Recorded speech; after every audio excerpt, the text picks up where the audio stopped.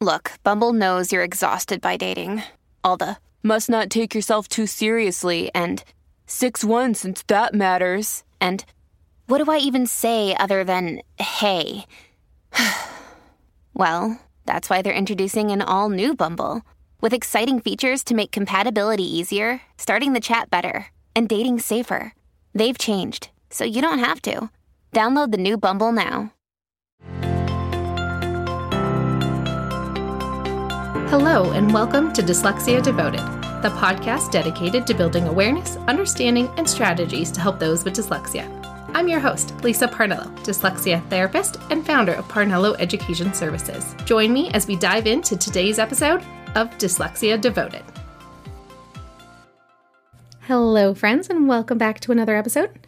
I have just returned from Boston. I went to my annual Wilson Trainer Conference last week, and it's always so wonderful to be surrounded by a room full of people who all believe in the power of helping kids with dyslexia. In those groups, we get so many common conversations that come up, and I can be sitting at a table full of people I've never met before and have nothing but wonderful things to talk about because we are all so passionate about helping kids and their families who have dyslexia. I do this trip pretty much every year, with the exception of, the years we won't talk about, and when nobody went anywhere. And I always love to have such rich and meaningful conversations that really drive home the fact that what we do matters. And there were so many instances of that during our trip this week. We heard a meaningful poet and speaker, Laderick Horn, who did a fantastic job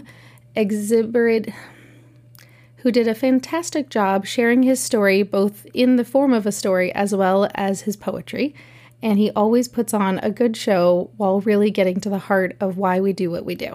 Another speaker who really stood out to me and spoke about things that we don't talk about often enough was Elsa Cardenas Hagen, who did a fantastic talk about structured literacy for multilinguals, meaning kids who are learning how to speak English and read in English as well as another native language of theirs. And there really hasn't been enough research into how bilingual kids learn to read. And so she has really been at the forefront of studying the way language and literacy work when there are people learning multiple languages.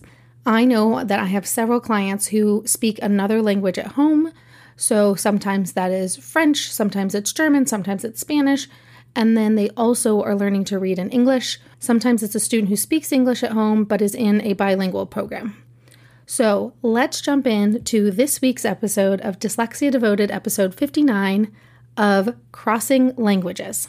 First, I wanted to talk about the fact that a lot of times when you are crossing a language and going from learning one language to learning another, it is typically better if a student is fluent in their native language first before trying to learn another language.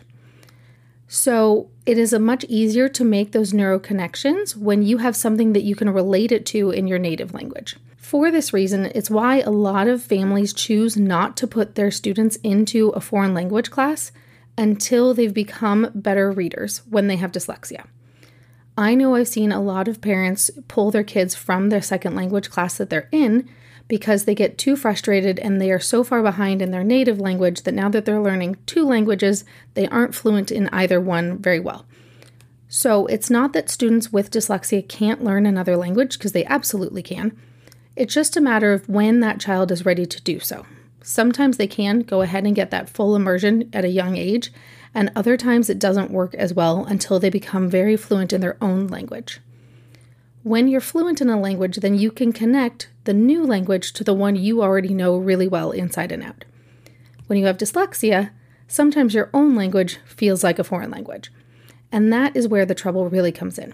As we're going along, when students are ready to learn a new language, that's when we have to start building up those connections between their current language and the language that they're learning. So whether their native language is something other than English and you're connecting it to English, or if their native language is English and then you need to connect it to a new language that they need to learn at school for a second language course, then there are some strategies that we can do to connect our languages to make this jump from one language to another not so challenging. One of the first things that I help some of my students do is to connect the alphabet from one language to another. I am not fluent by any means, but I often have had many students who will take a Spanish class, And then I have helped them understand the Spanish alphabet first so that they can connect the phonetic language that we have learned using our alphabet and to be able to map those alphabet letters to sounds and how they can do that for whatever new language they're trying to do. So I can help them do this with Spanish because I know all the sounds of the Spanish alphabet. Whereas I also know that some of the other languages I probably would be very useless at. Like if a student's taking French, I'd say, great, go find a French tutor. I can't help you with that because I don't know all the sounds of the French language. So that part would not be an option. But when I can, I try to show the students how we can connect what we're already doing and apply it to another language. So showing them that the way that we use phonics in English, you can use phonics in other alphabetic languages as well a lot of times. You just need to know what the sounds are that correlate to the letters they already know, and then teach them any extra letter combinations that don't exist in our language. For example, there's the double R that happens in Spanish that we don't have in American English, or if we do, it's not quite meaning the same thing. The next thing that we can do is to teach them how we break words into syllables. Many other languages can also be broken into syllables as well. So when I teach a student how to break apart a large word for reading, we can teach them some of those same rules still apply when they're breaking up a different word in a different language into syllables as well. So sometimes we might think all these strategies that took so long to learn in English are going to be really hard to do all over again in Spanish or whatever the other language is, when really we can apply those same strategies we used to learn that first language to the other language. And this is where it comes in that it's really helpful if you're fluent in your native language first before you go ahead and learn something new. You can utilize the same strategies that work the first time around when you learn the next language. Another thing that we talked a lot about during our time together this past week was the way morphology connects between languages. So we teach kids, or at least I do, teach kids morphology, meaning the Latin roots of our words and the Greek roots as well. That one tends to come a little bit later on. And the way that those Latin bases have meaning and how they can help us figure out what words mean. Now, when we think about that, there's actually a lot of Latin-based languages. All of the Romance languages, Spanish, French, Italian, are also Latin-based as well. So we can utilize some of that same knowledge that the students have already learned to help them understand what words mean in a different language. A lot of times we have cognates, so words that sound similar and actually mean a similar thing. We just have to be careful with those false cognates that seem like they mean the same thing when really they mean something completely different. But we can really utilize the skills of knowing some of our Latin roots and what they mean and learn that maybe it's just a change in pronunciation.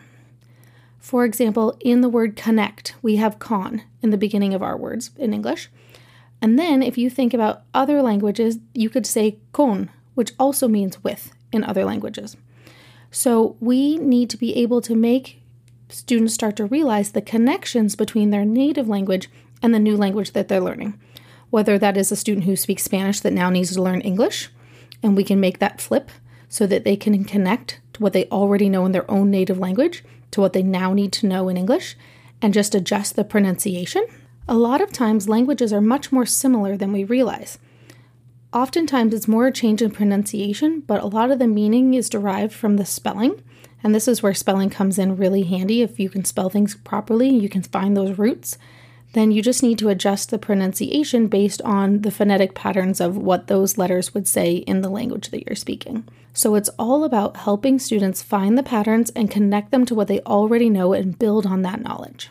Another powerful idea that Dr. Cardenas Hagen brought up was the power of how we react to mistakes when students are second language learners. And I really love the way she pointed out when students made a mistake. Great job. You wrote down all the sounds you heard. Sometimes when students are learning to spell in another language, the way they pronounce things comes out in their writing. When we talk to students and we tell them to sound out a word, they're going to write down the sounds they hear. But if they're a student with an accent, sometimes the sounds they hear don't match the way that we would expect them to spell a sound on paper. So one of the things that is very powerful is to say, great job, you wrote down all the sounds that you heard. And then to help them connect the sounds they spoke to the way we would traditionally pronounce them in English and the way we would spell those sounds in English. Sometimes when we are working with students, we forget that the way we sound out a word may not be the way they talk, so the way they write it down will match the way they talk. And we want to validate that they wrote down all the things they heard themselves say and they sounded it out correctly.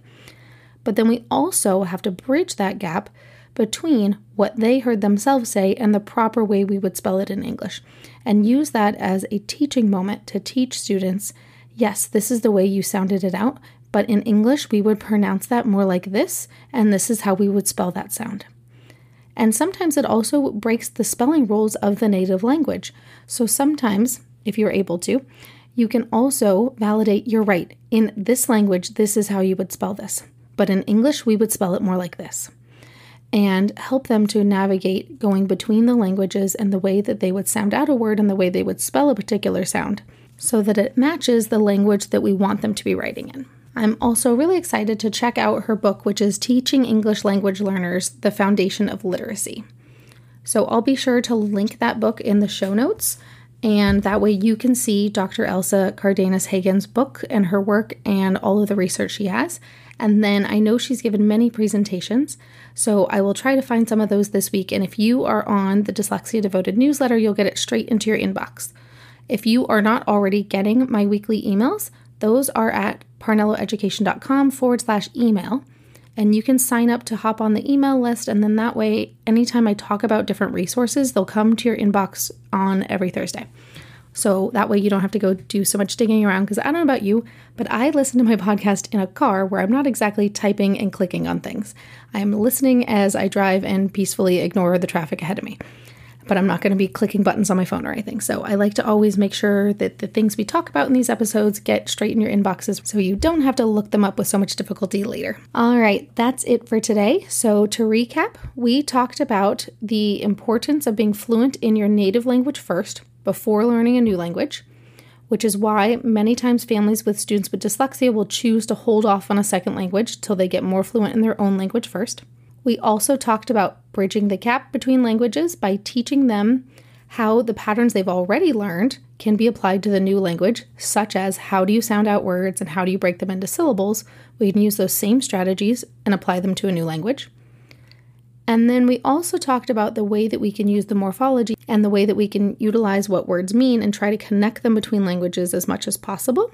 And I have a resource for that too that Dr. Cardenas-Hagen had shared with her presentation, so I'll go ahead and link that in the show notes for you as well.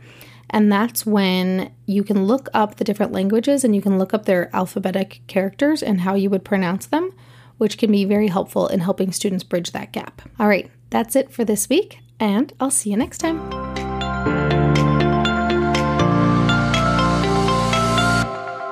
Thanks for tuning in to today's episode.